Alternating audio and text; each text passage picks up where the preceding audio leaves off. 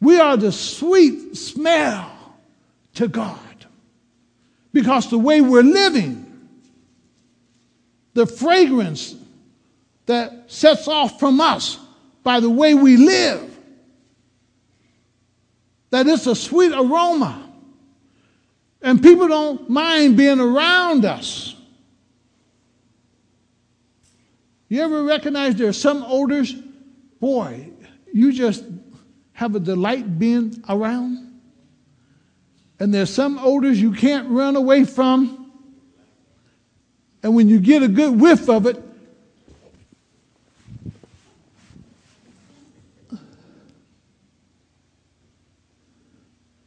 sometimes our lives are like that. People are trying to get away from us rather than drawing near to us. And he says, again, for we are to God the aroma of Christ among those who are being saved, or those who have life, and those who are perishing. Two different aromas. A person that is dying has a certain odor, even in the breath. If you've ever been in a room of a person who's dying, there's a different aroma, a different fragrance, a different smell than a person who is alive and living. Big difference.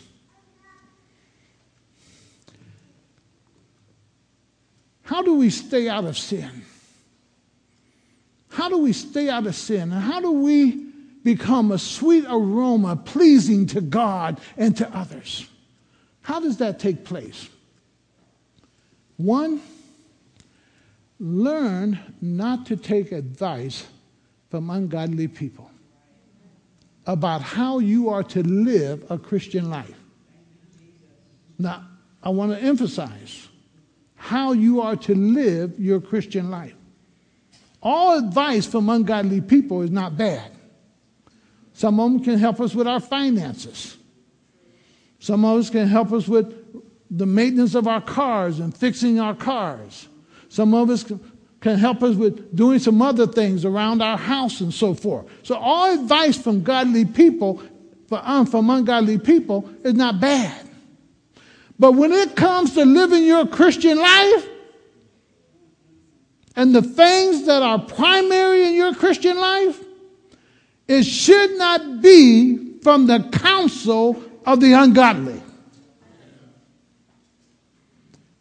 And sad to say, that's where much of our counseling comes from. You come about marriage and you start having problems in marriage. You don't go to Christian friends, you go to who? Ungodly friends, and start telling them, and they start advising, you ought to leave that person. You ought to get away from that person. They just using you. Understand, in a marriage relationship, you use each other. You depend on each other. You wait on each other. You argue with each other. You make up with each other. You know? But when you listen to the ungodly about marriage, you get the wrong advice.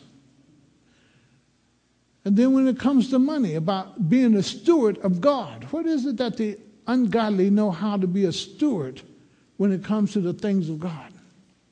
For the ungodly do not see that his wealth is from God. The Christian sees that all that he has come from God. So we handle our wealth a little differently. We disperse our wealth a little differently because of the different counsel that we receive. And when it comes to the area of friends and so forth, we find ourselves choosing our friends differently because we're godly and ungodly. Understand, you may have some ungodly friends, and I have some ungodly friends, but the thing is this here. I can't always go where my ungodly friends go. That doesn't mean I can't visit them at their home. I can visit them at their home until they're ready to go oop, oop, or then it's time to go. See? It's okay to visit with them as long as they're with their wife and not with their girlfriend and so forth. See? There are boundaries as Christians we have to place around ourselves to protect ourselves if we're going to stay out of sin. And if you're not willing to set those boundaries for yourself, you're going to constantly be slipping into sin, falling into sin, and you're not going to even be aware of the presence of sin. And you know, one of the things, if you look at Christians today, is our work habits. We become just like the world. It tells us not to work unto man with eye service or with a false smile, and then when they leave, we don't do anything. But we work as unto the Lord. And whatever our hands find to do, we do it with all of our might and all of our strength. But we become much like the world. We want to take it as easy as possible. We don't want to work hard at all. Go to Psalms 1. Psalms chapter 1.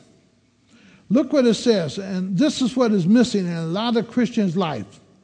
And they can't figure out why they're sad, why they're not prospering, why they're not moving ahead, why things in their life isn't changing. They can't figure that out.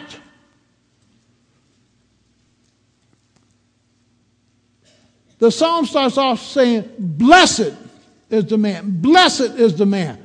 The word there, blessed, is happy. Hilariously happy.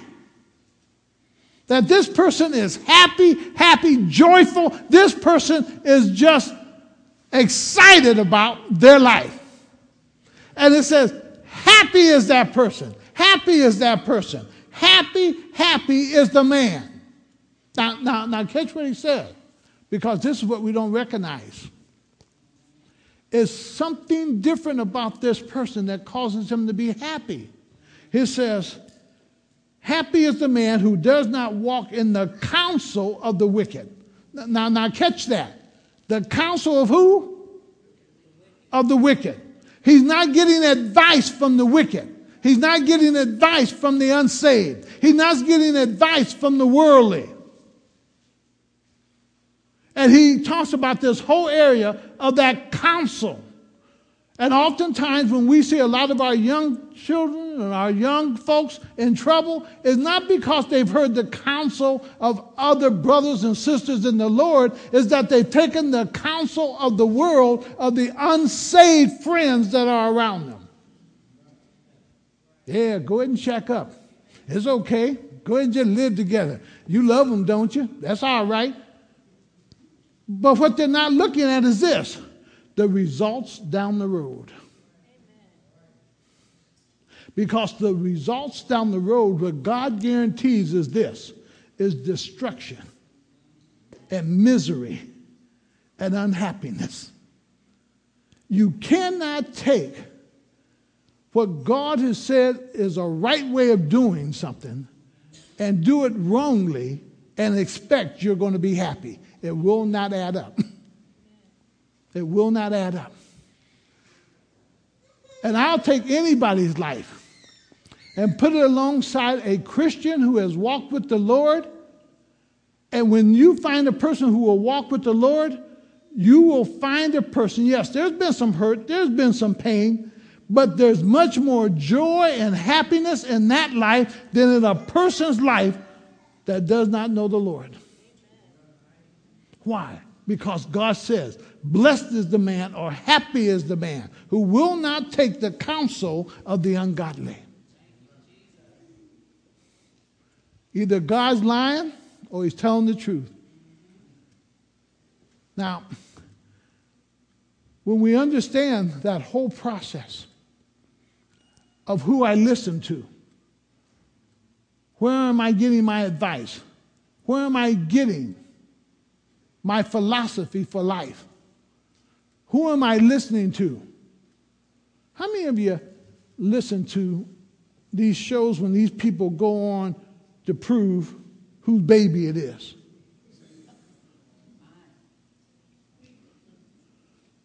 I mean, you got 3 or 4 of those shows on all the time, and it's a mess. It's just a literal mess. And we have people giving their counsel, giving their so-called worldly wisdom, and lives are just messed up with no direction, not knowing where to go or who to turn to. In Romans 12:2, he tells us, do not conform to the things of this world. Another challenge that goes right along with Psalms 1. That we don't conform or we don't walk in the counsel of the wicked. We don't sit where they are. We don't stand in their way. And the word there in the Psalm where it talks about sit or stand in the way is that you're not actually participating or taking part of. And oftentimes we find ourselves participating and taking part of. And in Colossians it tells us, don't be caught up with the deceitful philosophy. Understand, philosophy is always about behaviors. It's always about behaviors. Has to do with our conduct, the way that we act, the way that we live, the things that we do. Remember what Psalms 1 said. Blessed is the man who does not take the counsel of the ungodly. Basic world principles. Number 1, get all you can without working. That's a basic philosophy today. If I can get the food stamps, get them. Hey, I've been on food stamps. I'm not against food stamps. I've been on them. When I was in school with 3 children and only worked at Sears, maybe I got 15 hours this week or 10 hours. That wasn't going to feed 5 of us. So I was able to get food stamps. And we used those food stamps to help us get through school. It was not a lifelong thing. We had to apply for help when we was in school. Elaine had to have surgery. 3 or 4 churches helped us out and send down money to help pay the bill. We didn't have no insurance, and the government helped out some. There's always times that we need help. So that's not what I'm talking about. The thing that I'm talking about is that you don't want to do a thing to feed yourself, to house yourself, to clothe yourself. And you're expecting somebody else to do it all. That's not the Christian life. Christian life is very simple. If you do not work, you do not. We had a young boy in my home when Elaine and I were helping with children. And I brought him outside in the back, and I told him, what I want you to do is get the grass out between the sidewalk here, the little runs between the sidewalk. I'm not going to work. I didn't come here to work. I said, I'll tell you what, we're going to go out to dinner later on. Now it's up to you what you're going to eat. The state says, I got to feed you. I don't care if they serve peanut butter or a hot dog. Or you can sit and have a steak with us or some pork chops. Now you choose, but it's going to be based on how you work today. Hey.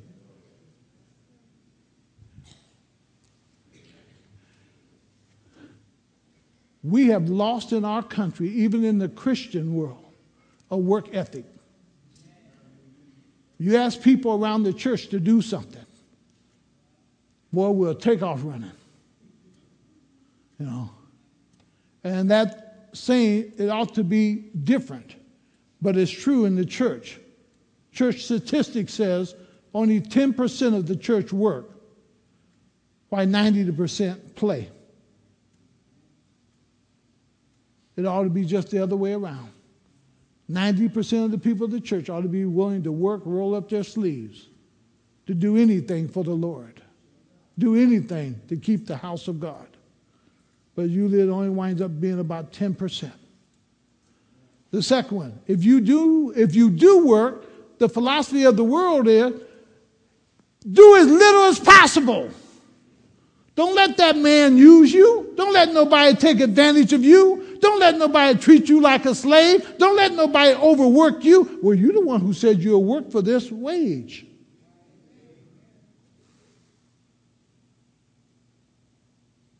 But the world's philosophy is, if you do work, do as little as possible.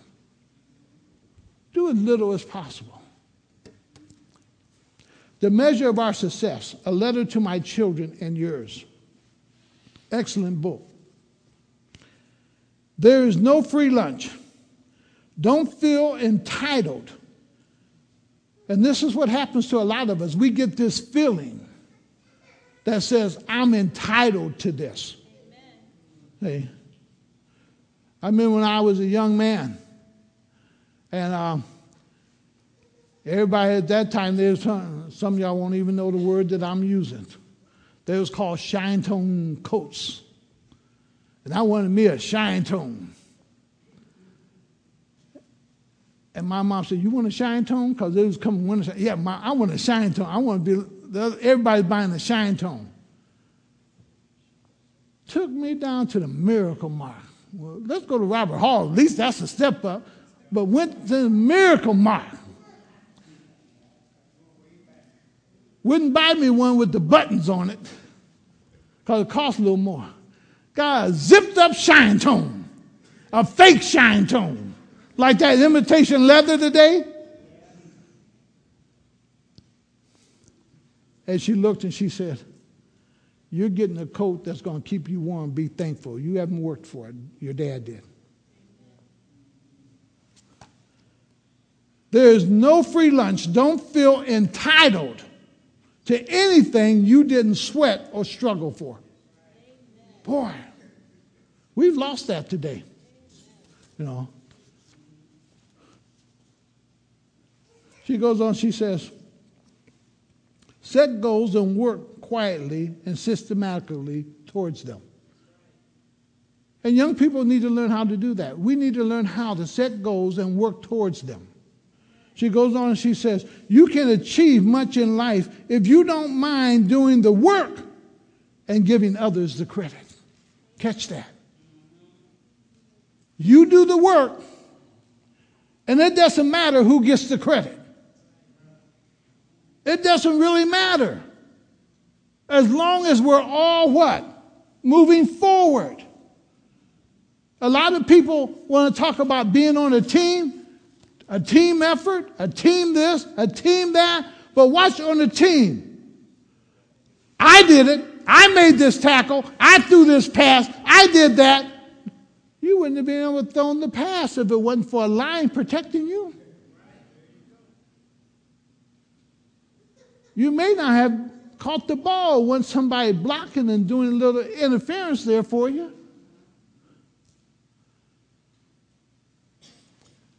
We will work, but we sometimes want all the what? And we're not willing to say, Joe helped me. Mary really pitched in when I really needed it. Giving other people credit for what you achieved. I can go through my life from a Mr. Beeler to Mr. Baylor to different people that helped me up through. Because I didn't do it all by myself.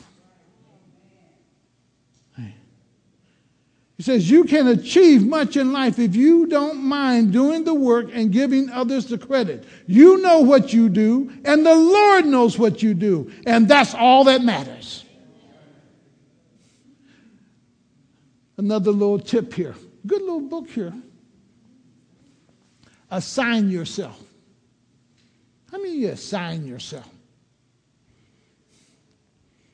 My wife would like this one because she's always trying to get me to assign myself. You know, she always tells me now, if you see it on the floor, pick it up. If you see dishes need to be washed, wash them. If you see the clothes need to be washed, wash them. If you know, see, But after 48 years of being spoiled, I don't know what she expects. But let's go a little bit further. It says, assign yourself. Don't wait around for your boss or your coworker or spouse to direct you to do what you are able to figure out and do for yourself. Don't do just as little as you can to get by. 25 important points that she gives about life that she believes young people need to learn, or people who are going to be successful need to learn. Excellent little book. Goes on and says, the counsel of this world. Because, see, happy is the man who do not take the counsel of the ungodly. And everywhere in this world, it is telling everybody as early as possible, have as much sex as you can. Don't worry about the diseases. Don't worry about if you catch this or if you catch that or if you damage yourself here or if this happens. Have as much sex and fun as you can. With all that you can, whether it be men, women, or whoever. We see it on TV constantly. A man with this woman one time, then with another woman the next time, then with this one here, and a woman with this one, and then with one over here. And the world just says, just have sex. You don't have to be responsible. Then the fourth one.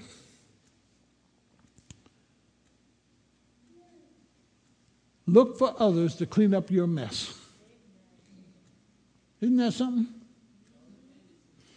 We make a mess of things and we can blame everybody else. And the people we blame supposed to somehow jump in there and clean it up. Because it's their fault that I got a messed up life. That's the world's advice. But people don't see that you messed up your own life. People don't see you made your own mess by running your mouth. Sometimes you're trying to tell people, shh, shh, and the mouth just a running.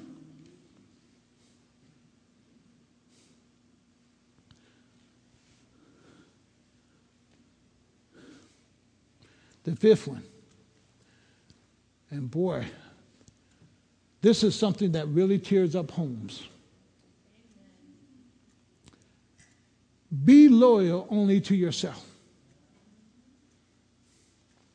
Care about only yourself. Don't have to worry about your brother or sister. Don't have to worry about your mom or dad. Don't have to worry about anybody else. You don't have to worry about your coworker. The only person you're out to see about in this life is you. Be loyal, committed, love only yourself. That's a fool's advice.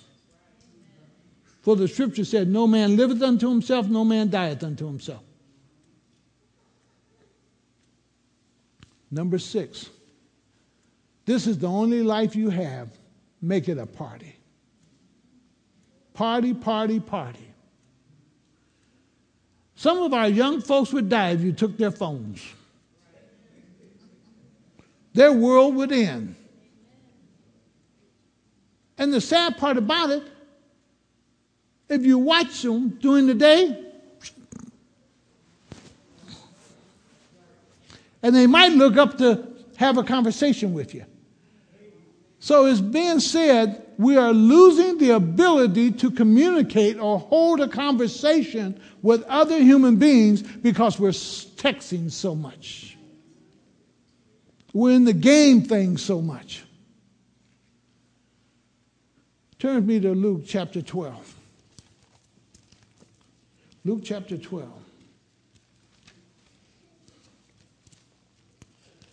Yeah, just party and just do your thing and enjoy life.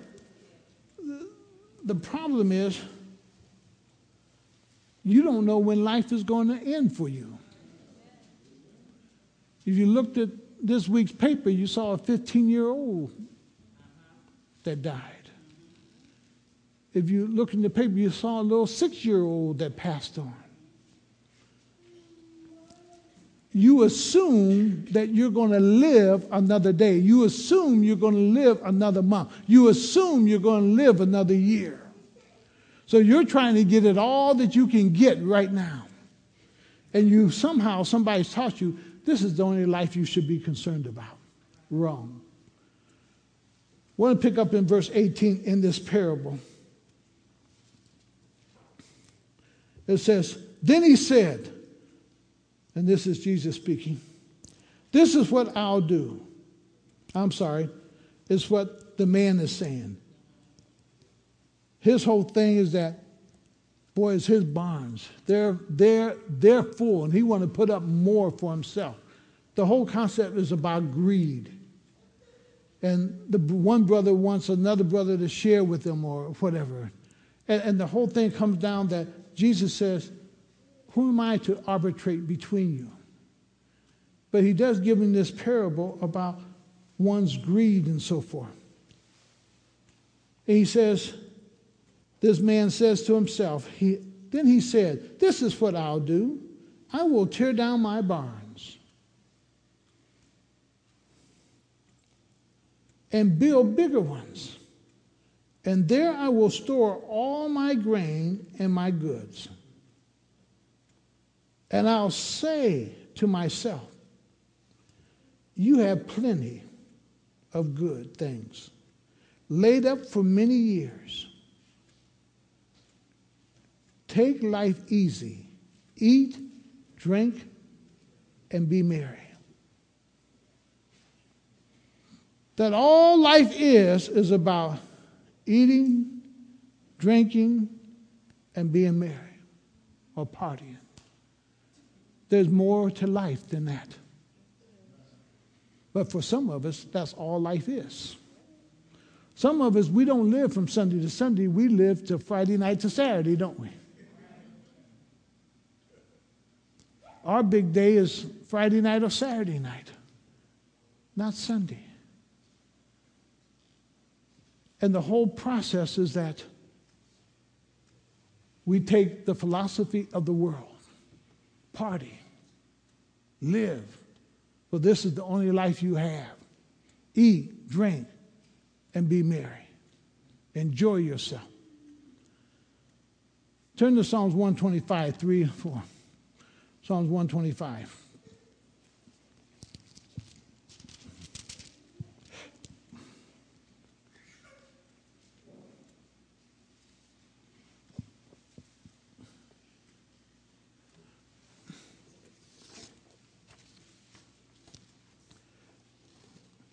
There's this whole area that oftentimes we will find ourselves in turmoil trying to figure out.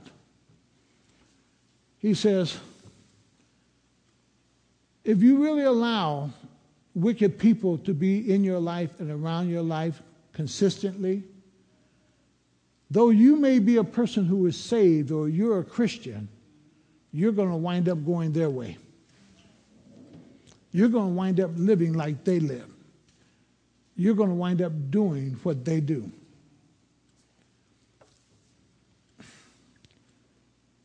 So he says, the scepter of the wicked will not remain over the land allotted to the righteous. For then the righteous might use their hands to do evil. Catch that. The righteous might do evil. The righteous might do this to do evil. That if you're with them all the time, you're seeing their behavior all the time, you're involved with them all the time, you're going to wind up doing what they do.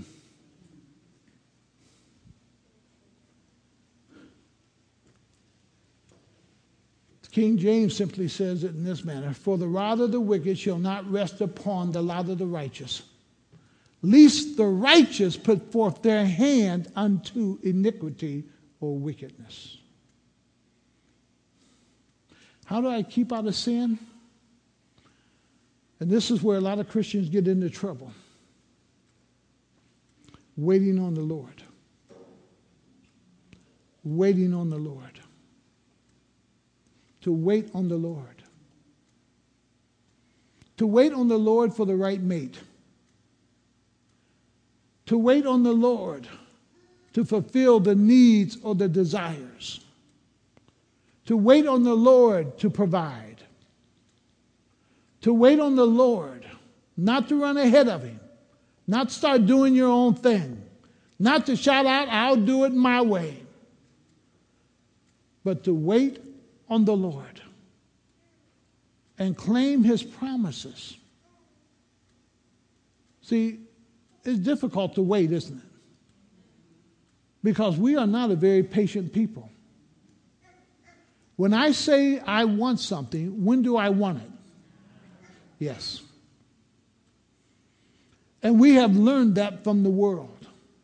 We even hear it on our advertisement. You deserve it. And you deserve it now. Bad credit, no credit. Come on and get it. The whole thing is this thing about being anxious. And the scripture says, be anxious for nothing. But we want it right now. You take a 16-year-old, they can't wait to be 25 years old. Isn't it strange how things run around? Faith used to tell me, I can't wait to get out of here. Now she's right next door. Ran over to Columbus, ran to Illinois, ran to Pennsylvania, back to Illinois, and somehow winded up right next door to be caretakers of what she was trying to run away from. Isn't that something?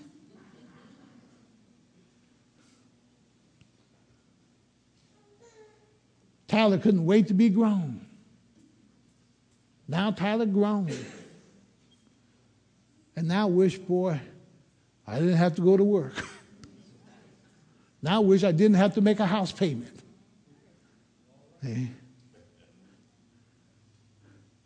Now know what it is to have a couple of kids constantly on her finance list. Hey. We can't wait to get to the areas of life that are going to come. A young man can't wait to be grown.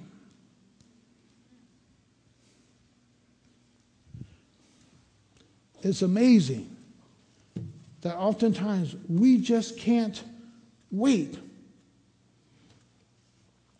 to get to where we should be and understand that, hey, if I wait for the right woman, I will have children and I'll have a life. But when you run out here and have 4 or 5 children everywhere, you just messed up your life. Because you're going to pay for those children in the next 18 years. And when you get to be 30 years old, you're going to be tired of having somebody take money out of your check. And when you get 35 years old, you're going to become mad and angry because somebody's taking money out your check. And then when you get 40 and 50 years old, you feel like you've never been able to have anything because you've been taking care of 2 or 3 kids that you know nothing about. And you're angry. And you're bitter. And what young men don't understand is what Galatians 6 says. You'll reap what you sow. He says, wait on the Lord. Be patient. Wait on Him. Go to Psalms 130, verses 5 and 6. Psalms 130. People, we can't rush God. And we need to understand that. We don't want to rush Him. We don't want to run ahead of Him. So in Psalms 130, verse 5 says, I wait for the Lord. And then he says it again. My soul waits. And in his word, I put my hope. In his word, I put my hope. I'm waiting, but I'm reassured and I'm encouraged because of his word, because of his promises. But I'm waiting and I'm patient because I know my God is more than able. So I'm waiting and I'm assured of it. In Philippians 4:6, many of you know it says, be anxious for nothing. And then when you get in verses 11 and 12, Paul says, I have learned to be content in all situations of life. When you are not content in the situation in which you find yourself in, and you try to break out of it, you're going to make a mess of your life. Because where you are right now is where God has you. And when you try to run away from it, you just got to repeat it. And you're going to make a mess of what you're trying to run from. Psalms 27. Psalms 27 and verse 14. He simply says, wait for the Lord. Be strong. So I'm not waiting doing nothing. I'm being strong. Why? Because in my waiting, as I'm exercising patience, Satan is coming after me. Satan is going to do all he can do to cause me to lose patience. Satan's going to even give me suggestions. You ought to do this and you ought to do that. And even the advice from my friends are going to come about what I should do. And the Lord says, be strong. And what the word is there, be encouraged. Be encouraged. How? By the word of God and his promises. That every good and perfect gift cometh from where? From God. Just wait on him. Just wait on him. Then over in 37, go over to Psalms 37. Look at verse 9. 37, verse 9. He says, for evil men will be cut off, but those who hope in the Lord will inherit the land. Boy, wait on him. Because whatever God has for you, he says, you're going to inherit it. You're not going to rush him. But the promise is you will inherit it. Go to verse 34. Because God's promise is if you'll wait, you'll see it. If you wait, you'll see it. Lane couldn't tell you how many times I pray at times, Lord, and I'm asking God this question in my prayer, Lord, will I see the new building? Lord, will I preach in that new building? Lord, will this happen? Lord, will that happen? And the Lord just says, wait. And I have to just go back on his promise that God's doing something. God's in charge of this plan. God's in charge of this vision. God's doing it step by step. God's opening this door. God's opening that door. God's doing this or God's doing that. God's doing it. Now, look at the size of this congregation. Look at us. We made our last payment on that house in the back, first of the month. Paid the house off in about 5 or 6 months. Only God could do that. Only God could have done that. And the surprising thing is this. They saw the other bills are paid too.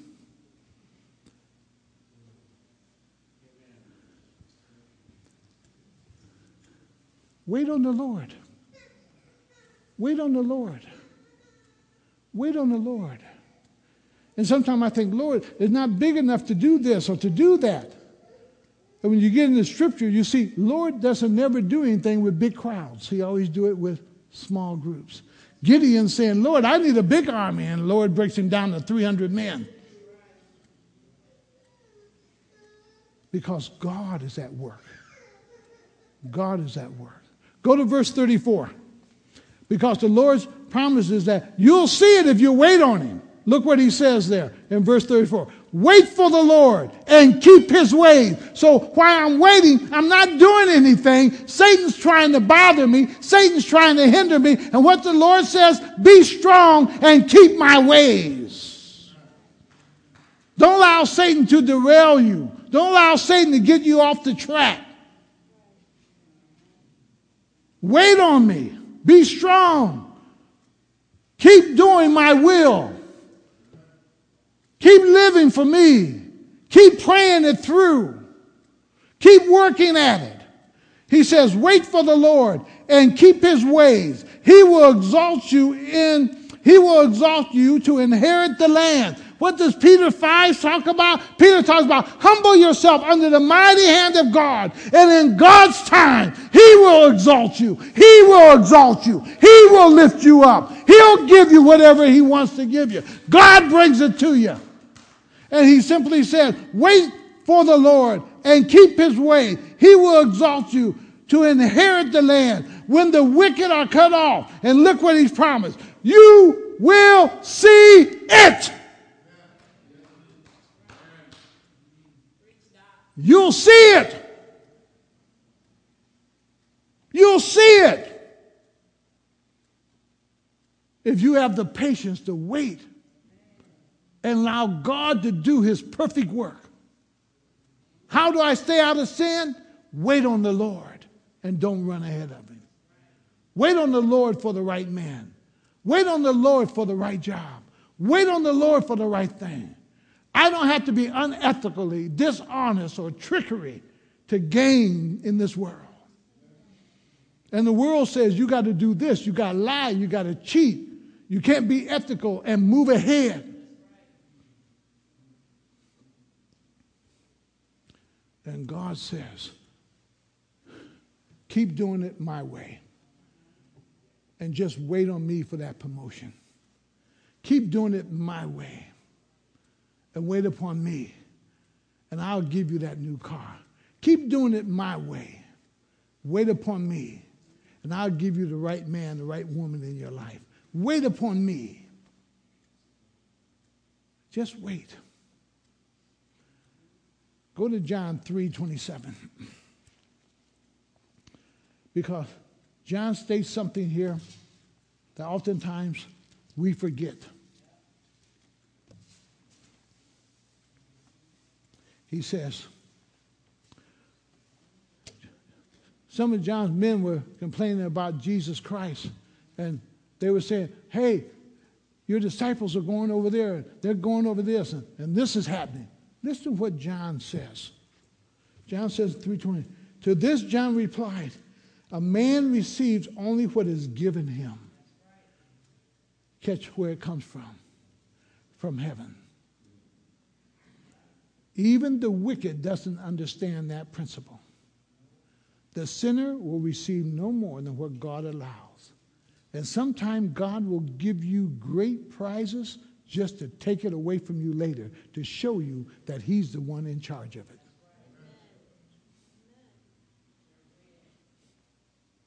Because, see, God wants you to recognize something. Your hope is in him, not in man. Your hope is in him, not in wealth. Your hope is in him, not in titles and positions. Your hope is in him. How to stay out of sin. Last point. Change your friends.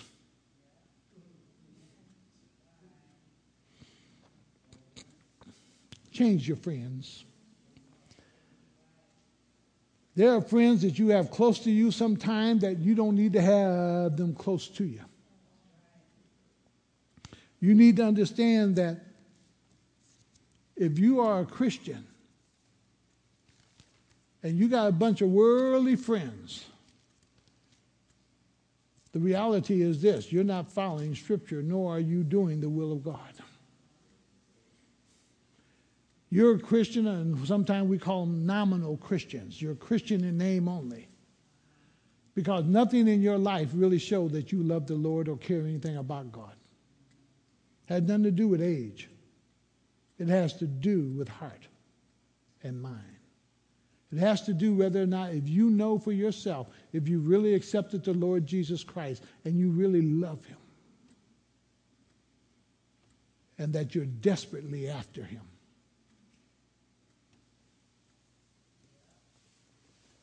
1 Corinthians 15:33. He simply says, let me get there. Do not be misled. Catch this. Because, see, friends will mislead friends. Friends will mislead friends.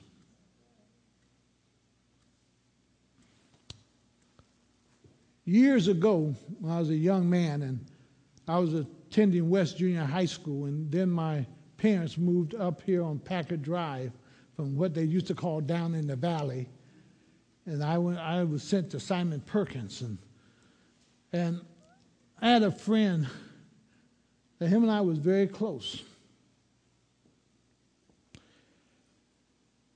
And another friend and I, who I met at Simon Perkins, boy, took him back down to show one of my old buddies and so forth. And my friend,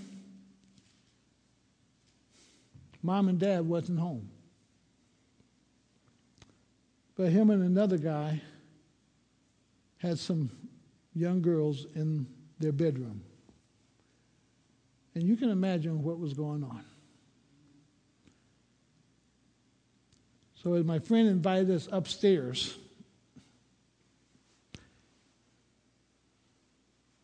and won't use the words that he used, but basically said, "You want to go in?" Back then, they used to use the word train.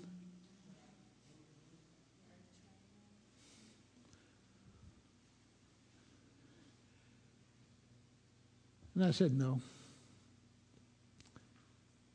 Just wanted to stop by and see you. And this was a close friend. But the last time I saw him,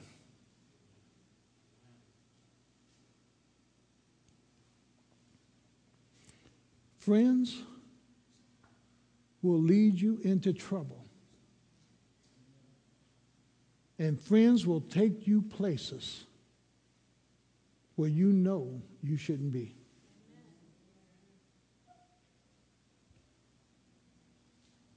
My brother was locked up for 3 months because he was in the car with his friends.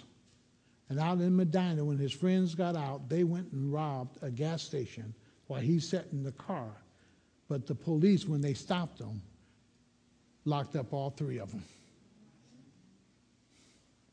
Friends will take you and do things that you did not consent to, but you will be in just as much trouble. Friends are something you have to gauge and you have to watch. Because the first thing it says there is don't be misled. Don't be misled. When you pick up a friend, I don't care what age you are, listen for this. What is the respect that they have for their parents? It's a telltale sign. What is the relationship they have with their parents?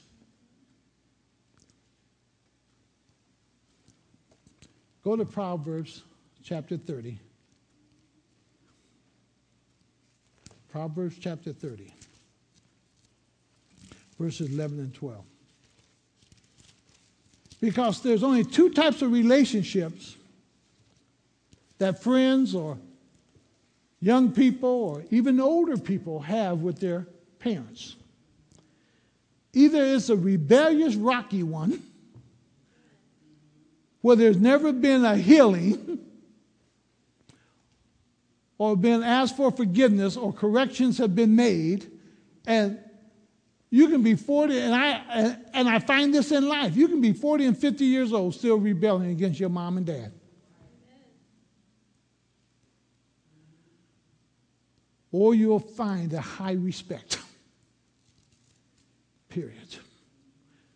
You're going to find either rebelliousness or respect. Period. That tells you a lot about the friend or the person you're getting ready to get involved with. So in verse 11 it says, there are those who curse their fathers.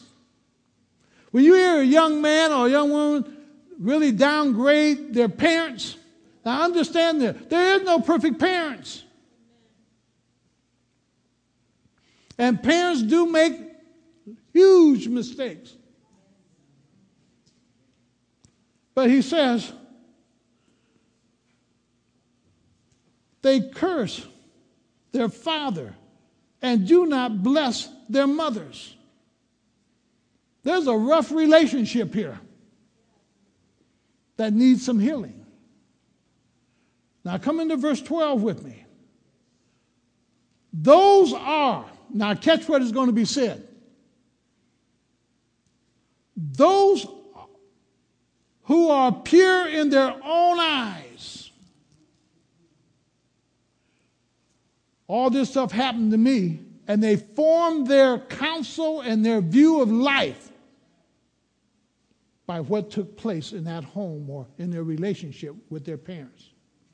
And all their counsel pours out of that type of relationship. He says, those who are pure in their own eyes and yet are not cleansed. Pure in their own eyes because what they say, what? Is right.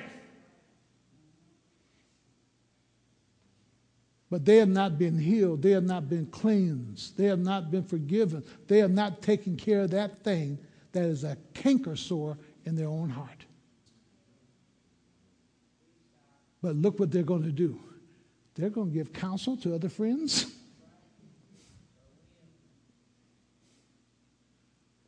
And yet are not cleansed of their own filth.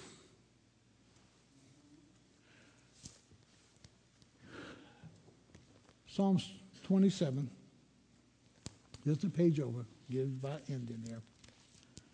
Verse 17.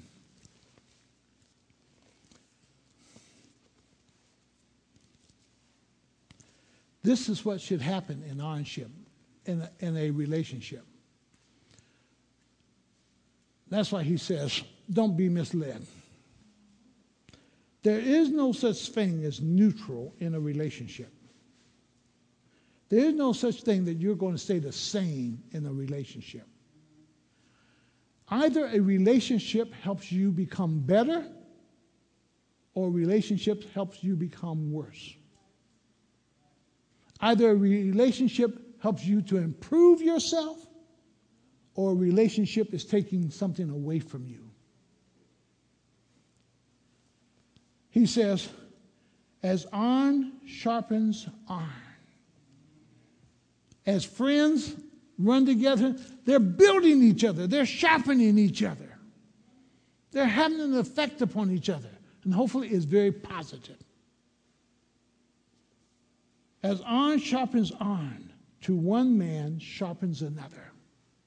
We sharpen each other. I need Jasper to challenge me. I need to challenge him. I need Brother Beecher to challenge me. I need to challenge. Why? We're sharpening each other. I need Mel to challenge me, and I need to challenge him. We need to talk. We need to communicate. What are we doing? We're sharpening each other. We're building each other.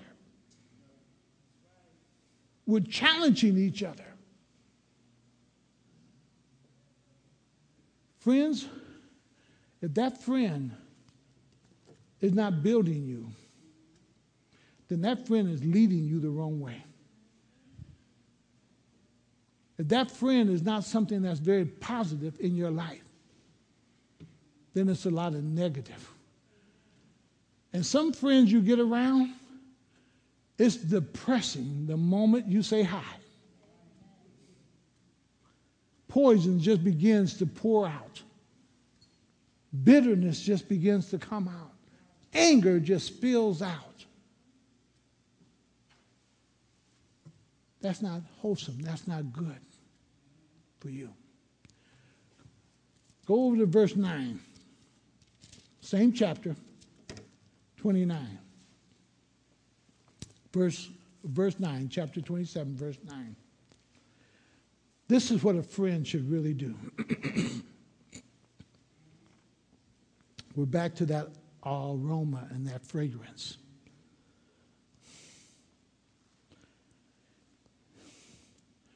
Perfume and incense brings joy to the heart. And the pleasantness of one's friend springs from his earnest, what? Counsel. The advice of a good friend really brings joy. The good words of a good friend, the encouragement, brings joy. And it's like a sweet-smelling fragrance. It's like a perfume.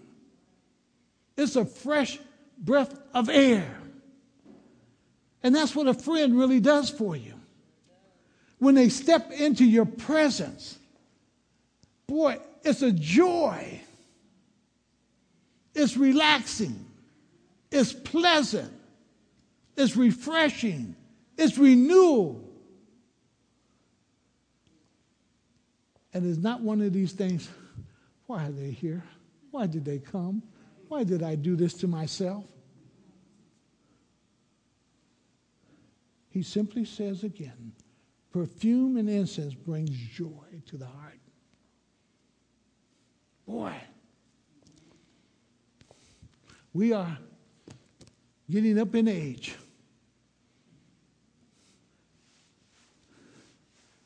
You who've been married for a while, when you know the wife's put on a certain kind of, and you get a little whiff of it, boy, do you get a smile on your face? You get a little joy in your heart? Hey, it does something. It excites. The whole thing is that's what a friend should be. That when they come in, it's a fresh fragrance. It causes the joy and the excitement to take place. Hey. And he says the counsel is as you sit and communicate with each other. What you're learning from each other is refreshing and encouraging.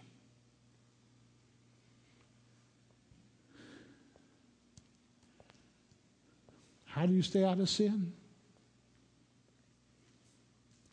Take a good, close look at the people you associate with. And then, I'm not saying you got to drop them, but know which ones to keep close and know which ones to keep at a distance.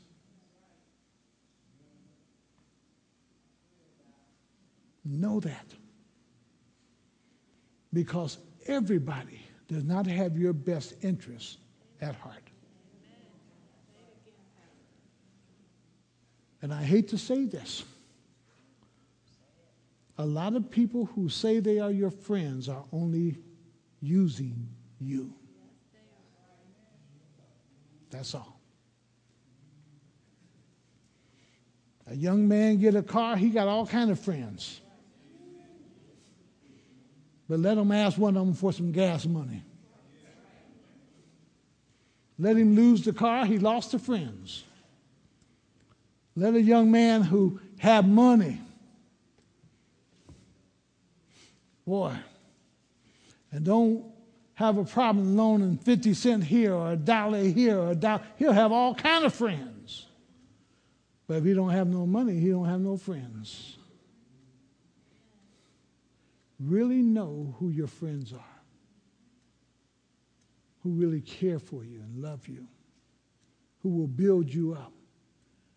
A good friend will tell you you're wrong. A good friend won't take you someplace where they know that they will endanger you. A good friend will not take you somewhere where they know it infringes on what you believe. A good friend, if you say you're a Christian man and you have a friend, he's not going to take you out to a bar with some go-go girls and everything. He may take you somewhere else to get a cup of coffee or get a glass of tea or to have a good old milkshake, but not where he knows it's offensive to you. You have to work at keeping yourself out of sin. Nobody else is going to do it. Let's pray. Father, we want to thank you and praise you, oh God, that, Lord, that you are one who forgives us of sin. And we're so thankful, oh God, that the Scripture allows us to know that if we sin, Lord, we have an advocate with the Father.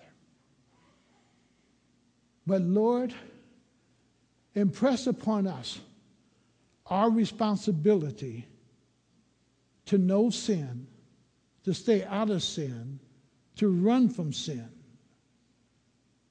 and to understand that, Lord, there are times we have to change the people that we run with. There are times in life that we're going to have to just wait upon you and not be anxious for those things, oh God, that we so desire and that we want. And that, Lord, there's going to be the times that, Lord, we're going to have to truly look for godly counsel. We're going to have to look for men and women who have our best interests. Those who are willing to speak truth into our life. Not just say the things that we want to hear. But that, Lord, that we're really willing to hear what thus saith the Lord from your word. And that, Lord, we're willing to hear godly counsel and not the advice of this world. For the wisdom of man is only foolishness unto God. And I pray, Father, that you would give your people a heart desire to take the counsel of godly people, and that we would learn, oh God, to just wait upon you for those things that we desire in life, those things we want in life. And that, Lord, we won't be misled by bad companions. We'll know how to pick our friends, even those within the church life, because everybody in the church is not Christians.